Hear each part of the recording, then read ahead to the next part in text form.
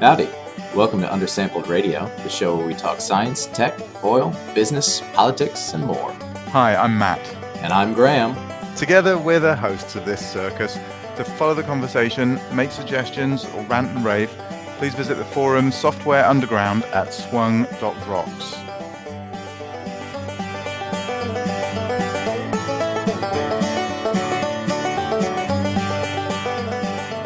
The internet right now is on a precipice over here. We're in, we're out, we're up, we're down. How's my video feed? It's actually really good. Yeah, you're not blurring it. Yeah, good, cool. It's the best it's been for a while. That's a good sign. Matt, you ready to do a show? Oh, yeah, I am. I am ready. Looking forward to this. So Awesome. don't spoil it. Either of you. Hello, dearies. Welcome to episode 80. Oh! I spoiled it. Episode 79, actually. We have a good show for you today because I was trying to skip an episode number, but Matt said, no, that's not what you should do. This is a professional gig. Let's keep it honest. Strictly monotonic. Yes, indeed. There's not many radio shows you'll hear with that aim. That's all we can hope for. That's as good as it gets here on this show. Yeah. What's this now? I can't even say the words. What's your first bullet point? What do you mean? Oh, yeah. Break the news. Break the news to anyone who hasn't already heard it. GitHub 365 coming. The GitHub. What was the best thing I saw today was the GitHub, paperclip. It looks like you're having trouble with a merge. Yeah. So Microsoft have bought GitHub, sounds like, for $7.5 billion, making a few people really happy, I should think, but most people really sad, it seems like. Yeah. I watched a really good, what do you call it, live stream from last night by the GitLab sort of core team, mainly the GitLab CEO. I can't remember his name. Dutch chap. Anyway, I haven't been paying a lot of attention to GitLab, I must admit, and it's worth seeking out. I'll put it in the show notes if you want to get caught up on GitLab, which it seems like a lot of people are doing. They said they were getting 3,000. What did he say? Something like 500 signups an hour last night, and that was just after the story had broken. So I imagine they're experiencing some growth, hiccups and stuff over the next day or two. Maybe give them 48 hours to get their act together. But it's pretty fun. It's going to be interesting to see what happens next few weeks. So if anyone needs help migrating to GitLab or Bitbucket, let us know. Oh yeah, Bitbucket. What else is there? What are your other options? I don't know. I only ever use GitHub and Bitbucket. Yeah, I know a lot of open source people have always had reservations about GitHub. What do you guys use at Xpero, can you say? Bitbucket. You have like a corporate Bitbucket that Yep. Yep. It works the same as GitHub. Here's the thing, Bitbucket, since I know there's 10,000 of your employees watching this show right now. You like how I say watching this show when it's a radio show? Come on, render notebooks already, please. I tried to find out if GitLab does that. Do you know if they do? I don't know. I saw someone. I guess because it's open source, you can hack around at least with your own deployments of GitLab. So I saw some kind of hacky add-ons that will render notebooks. That's what I found. They came. Here's one of the show notes. Like, the README sort of say things like, I don't know about the security of this, or it's not very fast. So anyway, that would be a big thing. Hey, I have one news bullet point. Okay. Let's turn that frown upside down. Xpero is having a Women in Technology hackathon on July 20. My notes say here the 29th to the 29th. Let me just edit that to say the 28th to the 29th. The theme is machine learning as a product. So there's a link in the show notes. You should check that out. Machine learning as a product, to me, what it means, and this doesn't have to be what it means for you if you're participating, that at the end of the show, you will have a thing that you can, that folks can use.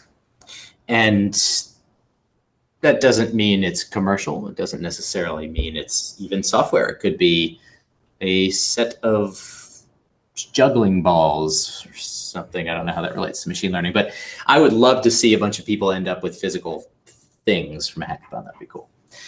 So the night before, the afternoon before, from I believe 3 p.m. to 5 p.m., there is a data science or / machine learning Ask Me Anything happy hour here at our office where I am. And we're going to have wine and cheese. And anybody that wants to, all these things are free, by the way. Anyone who wants to show up can just come on over and ask us questions. We're going to have the data science team over here and a whiteboard and fire away. Very cool. So it's at Xpera's office. Mm-hmm. And the happy hour is. The hackathon's not. Oh, okay. Yeah, I'm pretty excited about the happy hour, actually, to be honest, because we keep talking to a bunch of people who say, I want to do machine learning, but I don't know what that means. Like, I don't know how to get started, kind of thing? Yeah, I don't know how to get started. I don't actually know what it is. I don't know what a data strategy is. I don't know what MongoDB means. Just come say hello and ask me those questions. Yeah, that's it for me. I think that there's a lot of speed bumps on the way to mastery of anything, I guess. But the first speed bump is the biggest. I feel like a lot of people can spend years going, I really want to learn R or Python or figure out this machine learning malarkey. Yep. And years go by, and once you're on the other side of that bump, you look back and you're like, wow, there's so many ways to get started. What was wrong with me? But there's that inertia, I don't know how to help people, nudge them over that first hump. I think it comes down to finding a project which you can essentially only do by learning to code and being passionate enough about it to sustain you through the early days of not having a clue what's going on 99% of the time instead of just 90% of the time. My goal with this happy hour is not just to talk about technical aspects of the code and the database varieties and stuff. I hope that people show up and ask questions like, what projects can my organization use machine learning on? Yeah, right. Anyway, cool. What's happening with you? Well, we just announced that we're doing some things in the UK in the autumn. So towards the end of September and first week in October, we're doing some courses in Croydon, which is a suburb of London, essentially, and in Aberdeen. They will be completely free, these courses. They are Agile's, that's to say, Agile's 5-day intro to machine learning for geoscientists course, but they've been paid for, or they will have been paid for by the Oil and Gas Authority, which is a sort of autonomous department of the UK government, essentially. I think it's actually a British Crown Corporation type thing. Anyway, really nice opportunity for 40 people, I think, to get some free training. And then we're following them up with a couple of hackathons right before the PETEX conference, which is a biennial petroleum show that's in London.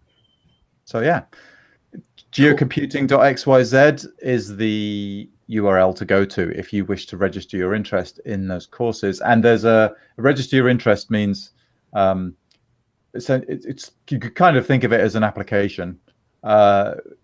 if we're oversubscribed, and it looks like we're going to be oversubscribed on the first day of taking registrations, the OGA is going to select people essentially for this course. So the more compelling your reason for wanting to do the course, if you put yourself in the OGA's shoes, they want to see people doing awesome things with UK data, and preferably, publishing them, getting them out there. Then, the more likely you are to be selected for a place. That's all I'll say. Cool. Yeah. That's all from me. I want to get to our guest. Okay. Well, our guest today, speaking of machine learning and statistics and some other cool stuff, is Dr. Michael Perch. Welcome to the show. Thank you very much. Happy to be here. Michael is a professor at the University of Texas here in Austin. He is on Twitter and Microsoft GitHub. Here I see that Matt has written in. Links to those references and his website are on the show notes, so check them out. What is going on? Michael, where are you? I'm at campus in my office. I never go home. I'm a brand new professor. I am just trapped here. Yes, Michael, which campus are you on? So I'm out on the main campus. Which one is that? It's called the 40 acres. Which one is that? Oh, whoa. Okay. So right near downtown, just north of downtown. Okay, cool. Gotcha. Yep, Austin, yes. Do the people, what do you call the other campus then? Pickle. Yeah. Okay, or BEG, or the BEG? Yeah, BEG is just one of the facilities out there. There's a geophysics institute. There's all kinds of other laboratories that they just don't have room for on the 40 acres. Now, anybody out there, any Longhorns, if I got any of this wrong, I'm brand new. I'm sorry. So, but it's has it got any other names? Like you guys have a few names, the 100 acres? I think it's just 40 acres here. I don't think we use acres elsewhere. Well, it's never too late to start introducing weird terms that no one else has heard. I don't think I can influence the traditions of UT. They're pretty strong. Yeah, I don't know. Well, you don't know how many listeners we have. Oh, I didn't realize. Oh, I'm going to be famous now. Thank you. Yeah. Well, that's not what I said. Two more people will know who you are. Okay, so we covered where are you literally. I'm reading through the show notes here, line by line. How did you get there figuratively? Matt, you did a good job. So how did I get here? How did I become a professor, or how do I commute? Yes. So I actually have 13 years of experience working in industry in R&D. And about a little while ago, there was an opportunity to do some guest lecturing at UT, some discussions. And there was some enthusiasm around me applying to come here. And boy, UT is awesome. Seemed like a great opportunity. But I definitely loved what I was doing in industry. There's a part of me that's still there, for sure. It's I wish there was two universes I could live both lives. Yeah, when I think back to my corporate life, I do miss the data sets. Yeah. The data sets, exceptional folks to work with as far as you'll have world-class experts. I was part of ETC, the energy technology company within Chevron. Everybody on my floor, like very exceptional type of people I'd cited during my PhD, and I got to work with them. And so, it's just a very nice atmosphere. It's also very collaborative. Everybody wins together. I really enjoy that atmosphere too. Yeah, right. What are you working on over there? So what am I working on right now on campus? Yep. So, first year as a professor. So there's going to be a lot of time preparing new course material. I've taught 2 brand new courses, one each term. I think next year I'll have a little bit of reprieve. I'll teach the same courses over, so that'll be quite a bit different. But I was literally preparing course notes hours before lectures. Just like through the night and then right before lectures and then all the other things, starting out with brand new PhD students. Yeah. Trying to get my own research going.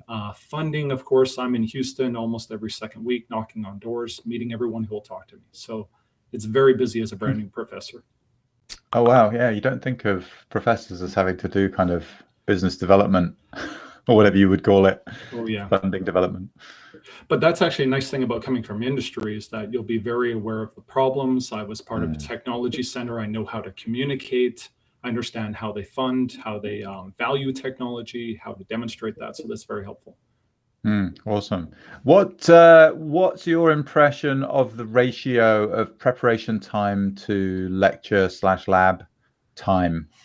Okay, so I'll give a couple of comments. First of all, you realize very quickly you can't baffle 60 students who are all top-end engineers. You can't baffle them. You have to actually know the material. So I knew statistics, I knew probability theory. The class I teach is all fundamental statistics up to geostatistics. And I learned that I had to really dig in and learn it more than I knew it before. And so I think 8 to 1, 10 to 1, maybe 15 to 1, depending on the lecture. The thing is, one thing I like to do is I have lecture material, but then I'll have a lot of examples worked up in R and Python. I'll put together Markdown with lots of documentation. I like preparing very complete slides. I'm trying to share those slides online. So I like to prepare and provide the students with a lot of resources so that they're able to work through the assignments and learn the material. Yeah, awesome. Yeah, the stuff you've been sharing on Twitter has been really something. Have you had? I mean, I've seen that you've had lots of likes and retweets and stuff. Have you had any, like more direct feedback or people sharing stuff back to you and that kind of thing? Yeah, there's been lots of great engagement. So this discussion right here, why did it happen? Why do I have 2 chapters in a recent chapter in your book, right, that we're preparing together on geocomputing? That's because of our contacts on Twitter. Why was I able to be part of that hackathon just a couple of weeks ago at APG and judge, right? But even more directly, it's amazing. I was in a discussion recently with Anadarko with their Midland group, their business unit out there. There are 3 people in the discussion, all of them senior engineers for the business unit. All 3 of them follow me on Twitter. Oh, really? And so as we were discussing, basically when we came to the part of, okay, what do you do? It was easy. They were all like, we know exactly what you do. You're transparent. We see what you're putting out on Twitter. We can go to your resources. We like what you're doing. We want to work with you. We want you to come and train our people. It was exceptional. Twitter, I see it as a wonderful opportunity to engage with the scientific community and the folks in industry, which are all part of the scientific community. Has your work always been that open? So that's a great question, right? Like when you work within a company, you are completely within that system. And I worked as I could within an IP structure and strategy to publish as much as I could.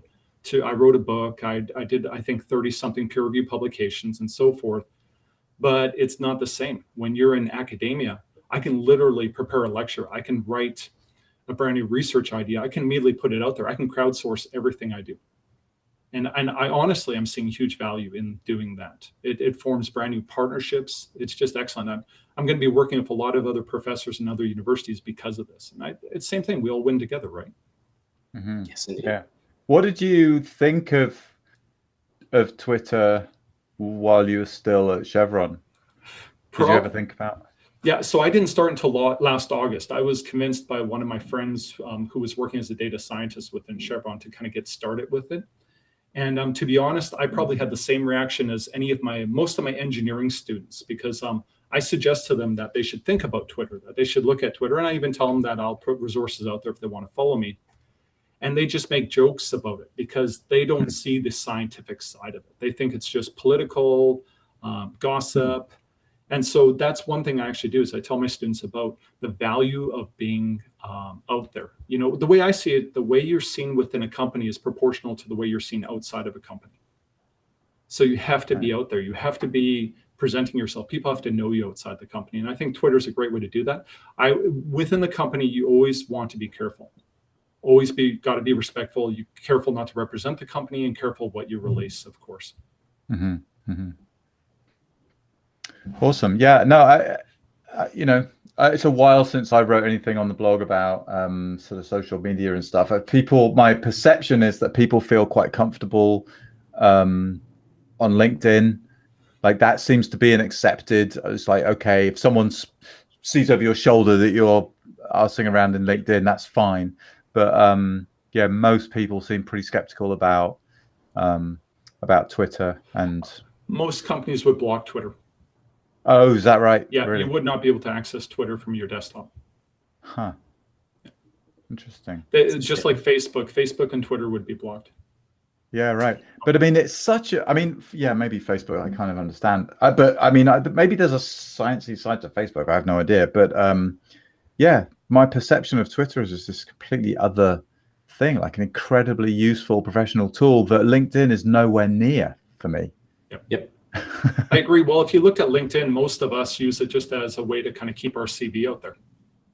Yeah, right. Or as a way to get someone's like email or phone number. Yeah. If you need to kind of creep someone and figure out who's this person I met at a conference, you can go to LinkedIn. Right. Yeah. Right. Anyway, either of you deleted your Facebooks? No.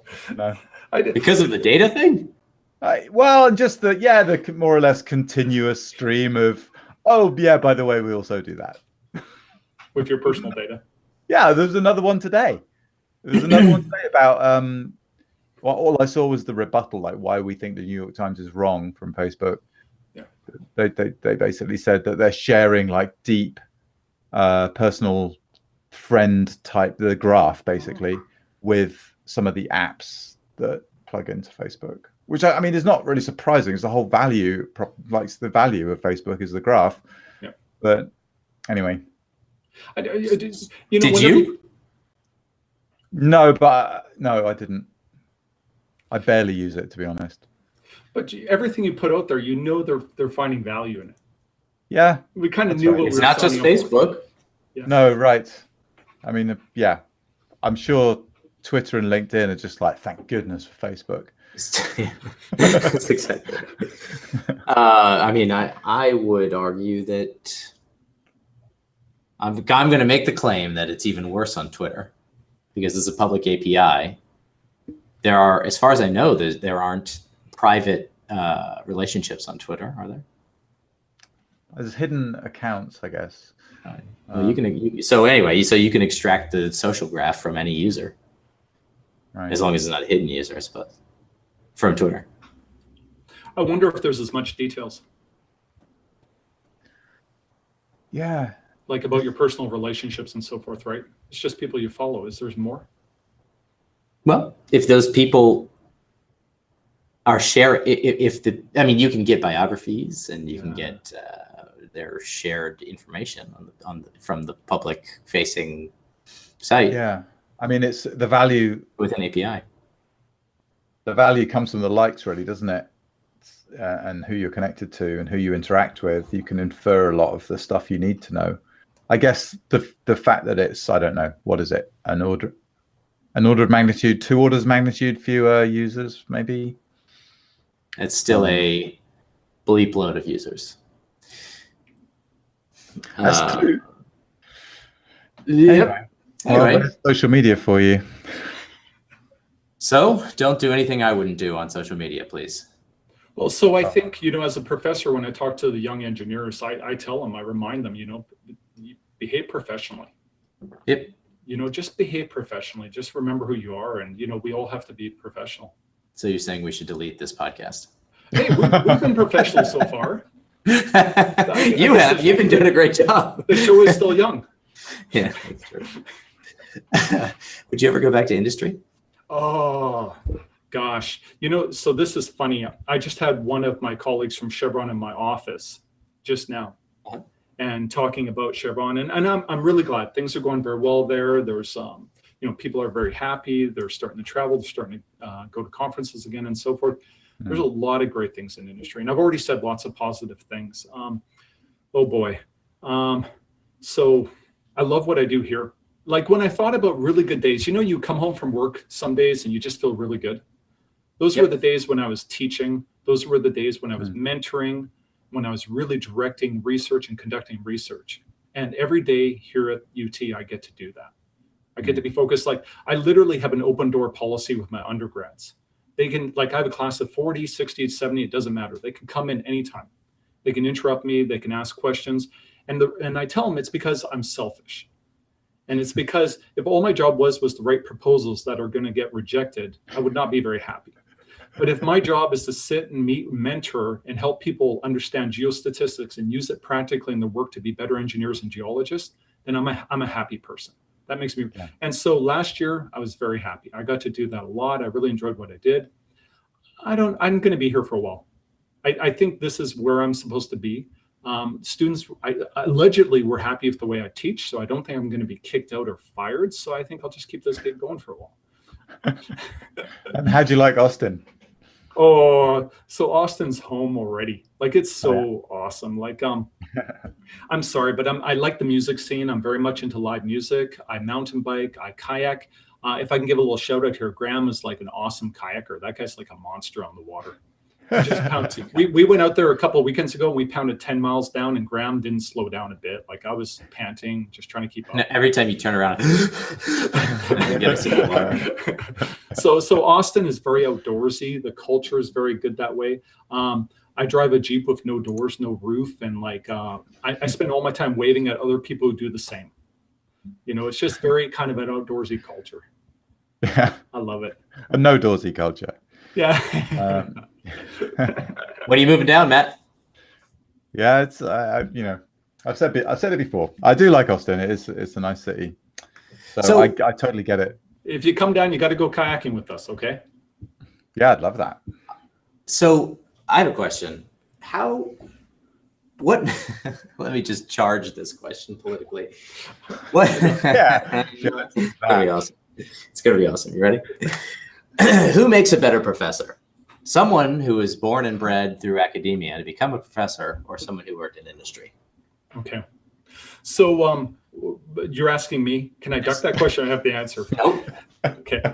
So let me just preface it by saying I have full respect for those on my faculty, my peers, who basically have gone the academic track the whole way. I'm not disrespecting that at all.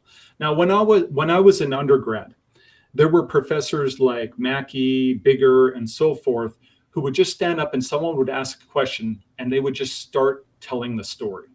They would answer the question and say, listen, I remember when I was doing this. This is what we thought. This is what happened. We found out this worked. And I just had so much more respect for that. And so when I graduated with my PhD, I actually had an offer for a tenure track position right out of my PhD. And it was a great Canadian university. It was wonderful. And I couldn't do it because I personally wanted street cred. I wanted to get out there. And so within Chevron, I got to travel the world, see data sets from all over the world. I got to see how things get done. I got to mentor people who actually do what I teach. And so now when a student asks me a question, I get to do what Dr. Bigger did, Dr. Mackey did. I get to stand up there and say, I remember when I was working in the Gulf of Mexico and we thought the same thing, or we tried to do that. It didn't work. This is what we had to do. And I'll tell you, I had my very last lecture last term for my undergrads was I just spent an hour telling them everything they need to know from this course that I just taught them in order to be successful. Just reminding them, like a review saying, you learned this, this is how you could use it. You learned this. And I went through like 10 points. It was really funny because I did it right after the last quiz of the course. I expected every one of my students to walk out. You know, as soon as they finished the quiz, there's no marks. What I was going to talk about wasn't going to be on the final. And they all stuck around and they were really, really interested. Like they clapped at the end. They were really excited. It was very practical. And I can do that because I spent 13 years in industry. And so I believe that's good. But I also have respect for all the different paths that people use to get at where I'm at now. So I guess I don't know exactly what kind of courses you're teaching. Are most of those students are they looking to go into industry? Is that their sort of most likely path? Yeah, I believe so. Currently I'm teaching undergrad introduction to geostatistics, which in fact is the only statistics that these petroleum engineers will get. So I have to cover all statistics, all things statistics in that class. And when I teach that class, it's clear they are all looking for jobs in industry. They're all looking to get out there and start, get out of school, make some money, start living, all of that. And so it's a lot of fun because I teach the class right from day one. I say, this is going to be one of your most valuable classes. And I believe that, like as an engineer in industry, the fact that I could quantify, characterize uncertainty, work through that within every problem I worked with always gave me an edge. Yeah. And that's how I teach it to my students. Yeah. I totally agree with you. It's one of those things that acts as a differentiator. You know, when people are looking for someone to join a slightly weird project or something where you're not quite sure where it's going to go, or it's a, you know, or conversely, if it's important, I guess you need it to go well, you know, because it's got like full geomodeling deliverable, then I feel like you know that you need people who get the statistics and can do more than the kind of run-of-the-mill Excel stuff. And you know, I mean, the industry ticks along like it does because of all those people. So it's not like they're not contributing, but I feel like to see the interesting stuff and get to work with all sorts of people and on all sorts of things, it really makes a difference. It would be fun to think about, like, what are those sort of edgy extra mile kind of skills in geoscience. That's definitely one of them. So I posted that last lecture on GitHub. And so if anyone's interested to see, based on my experience, what I think were the things that I was able to do and kind of differentiate myself in my career based on geostatistics statistics, it's out there. Yeah, right. Awesome. So check it out. Cool. Gonna find that link. I'm looking for it right now. And what about like, because grad students also have some classes, right? Have they let you loose on grad students as well? Yeah, you did mention some PhD students. Are you supervising? So I am teaching a graduate level course, and actually this is kind of fun. I teach it. It's like a big role-playing exercise for the whole term.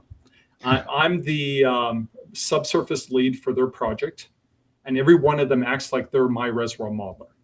Okay, I see. And so during the entire term, we go all the way through data collection, data analysis, all of the issues around data quality, all the way into some type of spatial assessments, estimation, simulation, uncertainty, decision-making. And at the very end, we make a decision with those models. And so every week or so, they're presenting to me updates. I expect professional updates, as I would expect in team meetings. They have to be very concise. And they also provide me with written updates. And so I'm teaching them about technical writing and technical communication at the same time. Nice. And so we go all the way through that. Yeah. And so I'm really enjoying that. There's no final exam. There's no examinations whatsoever. Everything's marked based on presentations and their updates and the final project write-up. And the way I see it is that, you know, in industry to succeed, you have to be able to like sit back and think the problem through and be able to communicate it well, be able to find a solution, a practical solution. And so that's what I'm testing them on, their ability to do that and work in a team. So I'm okay with them helping each other. All right. Yeah. Nice. So I do have grad students. I have 3 graduate students right now, and I've just secured 3 more. I'll have, I think I might be able to pick up 1 or 2 more. So I'll be up to anywhere between 6 to 8 PhD students by this fall. What are they working on? Wow. Okay. So this is a lot of fun. I have one PhD student who's working on, you know, process-based models that represent the subsurface using the full physics. We're looking at how we can distill information from those models, how we can incorporate that within reservoir modeling.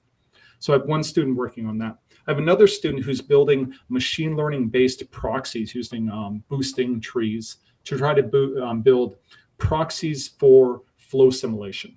Mm-hmm. And so the thinking is that if we run enough models, we run enough flow simulations over a sector model, which is a small model with a reasonable configuration of wells, that we should be able to work out fundamental relationships between heterogeneity, well locations, and overall fluid flow rates from the wells. So we're working on that using machine learning. I have another student who's working on resampling. I presented that at the APG. How do we take numerical reservoir models and how do we do more than forecasting with them? Not just prediction, but actually learning from the model. Because think about it, that subsurface model, there was a geophysicist, a petrophysicist, there was a stratigrapher, there was people working all of the other geophysics aspects with 4D seismic, 3D seismic. You got reservoir modeler, you got engineers working on it, production engineers and so forth, drilling engineers. That model has everybody's best knowledge incorporated into it. And so my thinking, it's a waste if all we do is forecast with that model. we should interrogate that model and learn from the fundamental, that three-dimensional reality and all of those uncertainty models that represent the possibilities of that three-dimensional reality. We should be able to learn from that. And so that's what resampling is all about. So those are the 3 topics I have PhDs working on now. I have one student who'll be starting in the fall working on induced seismicity. That's an essential problem. That gets at the very social license for us to practice the process of exploration and production of oil and gas. If we don't get that right, that's a serious issue. I also have another student who's going to be working on unconventionals, and they're going to be focused. They want to work a lot on machine learning doing that too. So I'll have a student working on unconventionals. And what else do I have? Oh, I have another student who's going to be working very small scale and how do we work scaling relationships. And they're also interested in using statistical learning, machine learning to do that. So that's the 6 students I know of right now. If I can grab a couple more students, boy, there's so much to do. Hey, awesome. Maybe I should try to recruit a couple of those undergrads who were actually trying to do that induced seismicity. You saw that, Matt? Yeah, right. Well, yeah, I saw their presentation. I heard about their project. Yeah. Where were they? They're Arlington or something? Yeah. Do it. So here's an important question. What I've been wanting to ask this entire show. Do you move all those books into your office by yourself? So I had a friend help me move them in.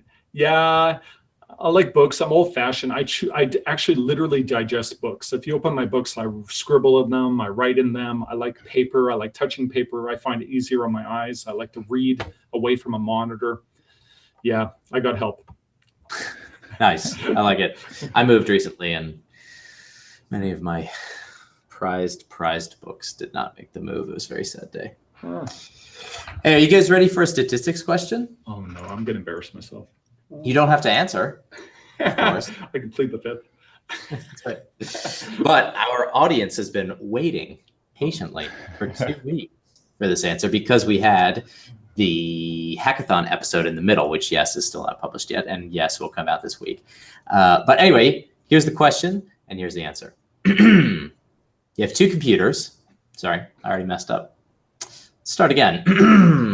You have 3 computers with 2 DIMM slots each. Those are the place where you stick the little memory cards in. Yeah. Computer A has 2 sticks of DD4 RAM. Computer 2 has 2 sticks of DDR3 RAM.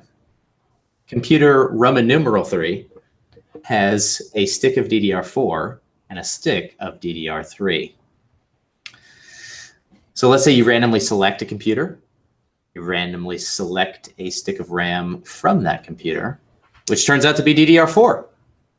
What's the probability that the remaining stick of RAM in that same computer is DDR4?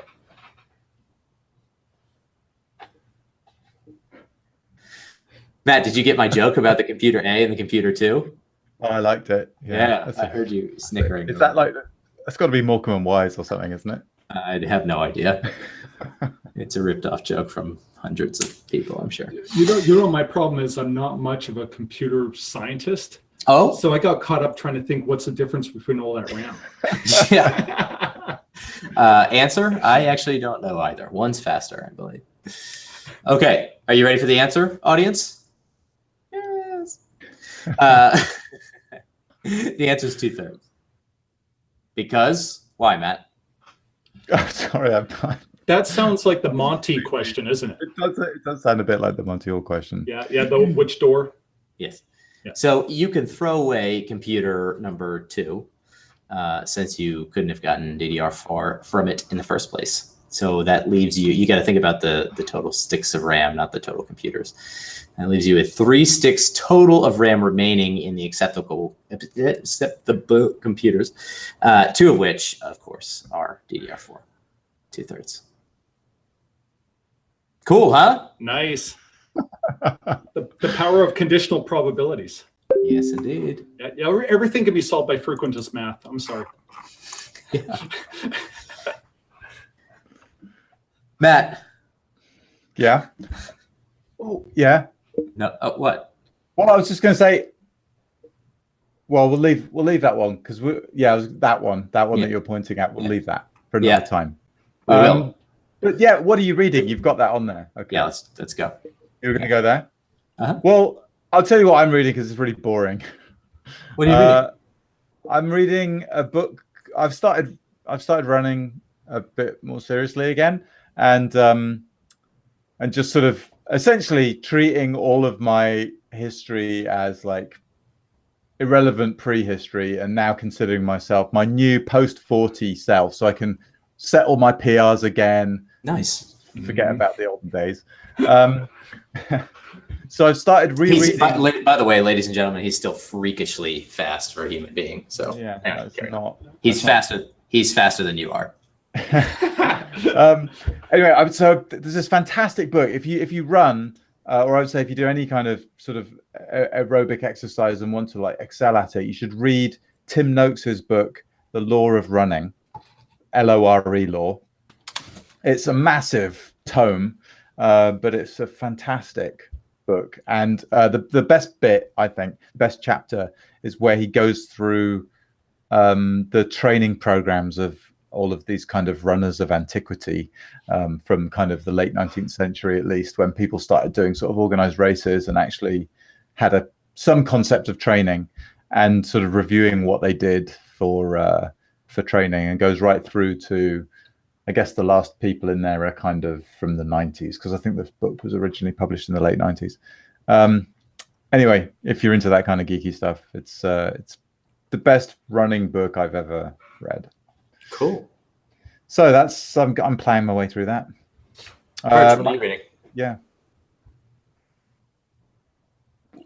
My turn? Yeah. Sorry about that. Hey, Matt, I was thinking though, during the last Summer Olympics, on CBC, I thought they took Canada's top sprinter and put them in the old style shoes and on the old style surface from like back in the 1920s, just to see how well they would do. Like how much of it is technology versus, humanity is stronger now. And right. Better nutrition or something, or better training. And it was interesting. It really cut a lot of time off. Wow. Oh, really? Yeah, just running those terrible shoes, and the surface was not very good. Yeah. That's interesting. I'll try and dig that out, because it is crazy. Like, I mean, it was considered ungentlemanly to train until like the sort of 20s. There was in fact, I think a lot of world's best performances at the time were actually by professional runners, but everyone thought that running for money was obscene. So that those records just weren't recorded. They were for betting, and it was for entertainment. They were like, it was like going to the dogs or the racehorses or something. You'd go and watch people run like crazy things, like 300 miles around a track at Crystal Palace, and someone would die because they were only drinking milk and brandy. It's complete insanity. And every 50 miles they were allowed a cigar. Totally mental. But there's lots of analysis in this book about like lots of statistics actually about the progression of world records and what might be the fastest anyone can ever run, that kind of thing. And there's I think like you could probably say the same thing about geoscience. In the health and sports, so I'm sort of thinking about especially sports nutrition, but nutrition in general and sports science, there's a bit of a paucity of rigor, I would say. There's a lot of... Are you drawing some analogy to the geosciences, Matt? Yeah. There's a lot of just like, let's put these in an Excel spreadsheet and then plot these two things and then look at the plot and say what we think about what direction things are going in. Or come up with a brand new hierarchy. How do you mean? Or come up with, often you'll see that it's like, hey, let's classify this in a different way, come up with a brand new hierarchy, and then not go any further. That does happen quite often. Yeah, just sort of name things. Or people, or there are like curves, and it's like looking for sort of change points and saying, well, up to here we've got one regime, and and then after that we've got another regime, and you're like, but it's a curve. Yeah. How do you know where the regimes start and stop? It's completely arbitrary. Now, given that the fact that we both love the geosciences, we better end this on a positive. Yeah, definitely. Absolutely. I just got appointed to the bureau in the Jackson School, so this might get me unappointed. Yeah, right. So sorry. There's always hope. Matt. Well, the thing is, all of that just creates opportunity, right? I mean, that's the beautiful thing. Quantification and geoscience. Let's do it. Exactly. Let's keep doing it. But before we start or carry on doing it, what are you reading at the moment? What's on your bedside table? So this is awful. Like, I wish this is a radio show, so I can't really show anything, right? No, we do this all the time. Our listeners hate us for it. Okay. But Introduction to Statistical Learning with Applications in R. I absolutely adore this book. And of course, you can go back to the fundamental book where you get into the elements of statistical learning. And and once again, it's necessity, because this is what I'm literally teaching out of for my machine learning units. Mm-hmm. So it's very useful. So I'm enjoying it a lot. Anybody who hasn't read it, read the first chapter and dive into understand estimation error. Like, just really understand estimation error and the bias, or the balance of model bias versus model variance versus the irreducible variance. It's fascinating. So anyone who's doing machine learning, I recommend that you dive in there and just learn that first chapter. So the first chapter of, just hold up the book you're talking about, the R one?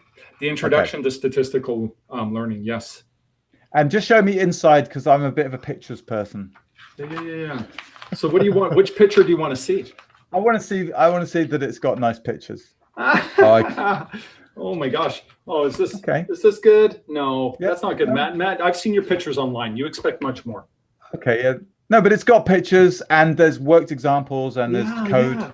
Oh, yeah. And it's even got links to data, so you can actually work out their examples for yourself. Completely repeatable science there, Matt. I know you like that. That's pretty great, but it's Elsevier, so it's $240. Oh no, man! Wait, I thought he was going to skip that. Okay, Matt, I'm calling you out, man. This book is available free online, PDF from the actual from the publisher.